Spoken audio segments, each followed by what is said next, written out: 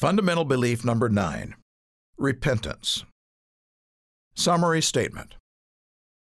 Repentance is a gift from God, a gift that is necessary for salvation and a proper relationship with God. All who wish to be pardoned from the death penalty that comes through sin must genuinely repent of their sins, fully surrender their lives to God, and obey His commandments. They must by faith accept Jesus Christ as their personal Savior, their Lord and Master, their High Priest, and their soon-coming King. These individuals are justified, forgiven of their sins as an act of divine grace, being baptized and receiving the Holy Spirit with the laying on of hands. At baptism, they become part of the spiritual body of Christ, the true Church of God. Now the details. The New Testament records the beginning of 3 significant public ministries, those of John the Baptist, Jesus, and Peter. At the core of God's message in each case was the call to repentance. Consider these verses. John came baptizing in the wilderness and preaching a baptism of repentance for the remission of sins. Now, after John was put in prison, Jesus came to Galilee, preaching the gospel of the kingdom of God and saying, "The time is fulfilled, the kingdom of God is at hand. Repent and believe in the gospel." Then Peter said to them, "Repent and let every one of you be baptized in the name of Jesus Christ for the remission of sins, and you shall receive the gift of the Holy Spirit." And when Jesus commissioned His disciples to take His gospel to the world, repentance of sin was a significant component. And He opened their understanding that they might comprehend the Scriptures. Then He said to them, "Thus it is written, and thus it was necessary for the Christ to suffer and to rise from the dead the 3rd day, and that repentance and the remission of sins should be preached in His name to all nations, beginning at Jerusalem." When people hear and understand God's truth, then they must respond. They can ignore or reject it, or they can repent. God's desire is clear. The Lord is not slack concerning His promise, as some count slackness, but is long-suffering toward us, not willing that any should perish, but that all should come to repentance. Repentance is the crucial first step in establishing a right relationship with God. It is absolutely necessary because all humans are guilty of sin, breaking God's holy laws, and are thus estranged from God. But God is merciful, willing to forgive sins, remove guilt, and be reconciled to anyone who repents. In short, to repent is to acknowledge and confess one's guilt to God, seek His forgiveness, and commit to obeying and serving Him for the remainder of one's life. If we confess our sins, He is faithful and just to forgive us our sins and to cleanse us from all unrighteousness. Jesus taught that the man who repented, saying, "God, be merciful to me, a sinner," was forgiven. He went down to his house justified, free of guilt, and spiritually clean before God.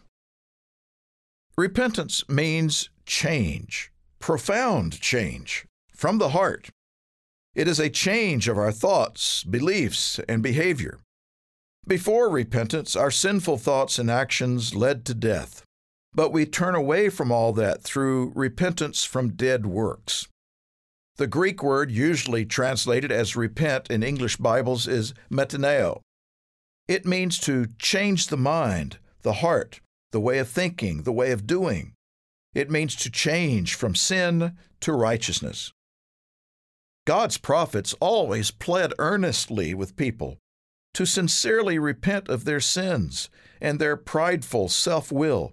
They urged them to turn from their former sinful ways and to go another direction, the way of service and obedience to God. Christ's apostles consistently preached repentance, making clear to all that they should turn from these useless things to the living God. Paul said, "Truly, these times of ignorance God overlooked, but now commands all men everywhere to repent." Godly repentance involves more than simply confessing and being sorry for certain acts of sin. Repentance of what one does is certainly part of it. But there's more. At a deeper level, it involves repentance of what one is.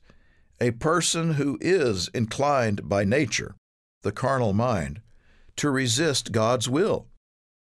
Because the carnal, fleshly mind is enmity against God, for it is not subject to the law of God, nor indeed can be. So then, those who are in the flesh cannot please God.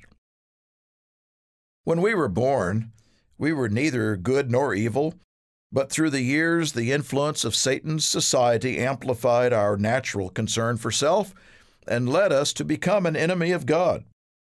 Job displayed such deep repentance once he came to understand more about God and himself.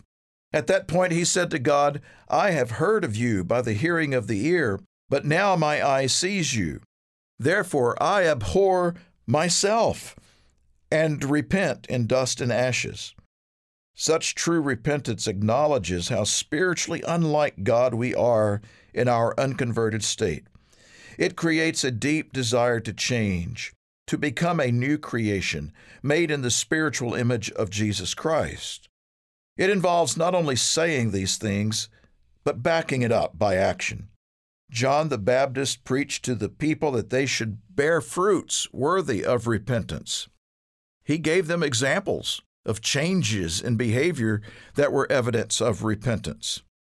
Paul preached the same, that all should repent, turn to God, and do works befitting repentance. The fruit of the Spirit in Galatians 5:22 through 23 is a list of 9 core character traits that must be reflected in the life of a truly repentant person. God responds mercifully to a repentant individual. He forgives the person's sins, removes his or her guilt, and gives His Holy Spirit. At that point, there is no condemnation from God. Repentance should be followed by baptism in water and the laying on of hands, and then one receives God's Spirit. This starts the spiritual creation of the new man in the person's life and character. Repentance, though, is not a one-time event. In the flesh, all people are still weak and subject to sin. Christians must still repent and seek God's forgiveness when they sin. But if we walk in the light as He is in the light, we have fellowship with one another, and the blood of Jesus Christ, His Son, cleanses us from all sin. If we say that we have no sin, we deceive ourselves, and the truth is not in us. If we confess our sins, He is faithful and just to forgive us our sins and to cleanse us from all unrighteousness. If we say that we have not sinned, we make Him a liar, and His word is not in us. In teaching the disciples how to pray on a daily basis, Jesus told them to ask God for forgiveness, to repent. He taught that God is merciful and faithful to forgive and cleanse any sin that is repented of. But He added that to receive such forgiveness from God, we must humble ourselves and forgive others when they sin against us. Finally, it is important to understand that humans need help from God, even in repenting. Repentance is not merely a self-generated impulse, but a gift from God through His calling. He grants us the necessary help to turn to His way of thinking. Paul explained that the goodness of God leads you to repentance. God the Father has exalted Christ as Savior to give repentance to Israel, and God has granted to the Gentiles repentance. Indeed, we are all subject to strong forces in the natural mind toward pride, hostility against God, self-satisfaction, and a lack of desire to repent. We need God's spiritual help to overcome that tendency. Yes, part of the gospel of our salvation is that as God works in people's lives, He will call them to repentance. And as they respond to Him, He will help them repent and grow into the image of the Lord Jesus Christ. To learn more about this topic, download our free booklet, Change Your Life. Thanks for listening. For the next chapter of this booklet, continue with episode 10 of the Fundamental Beliefs of the Church of God, a Worldwide Association.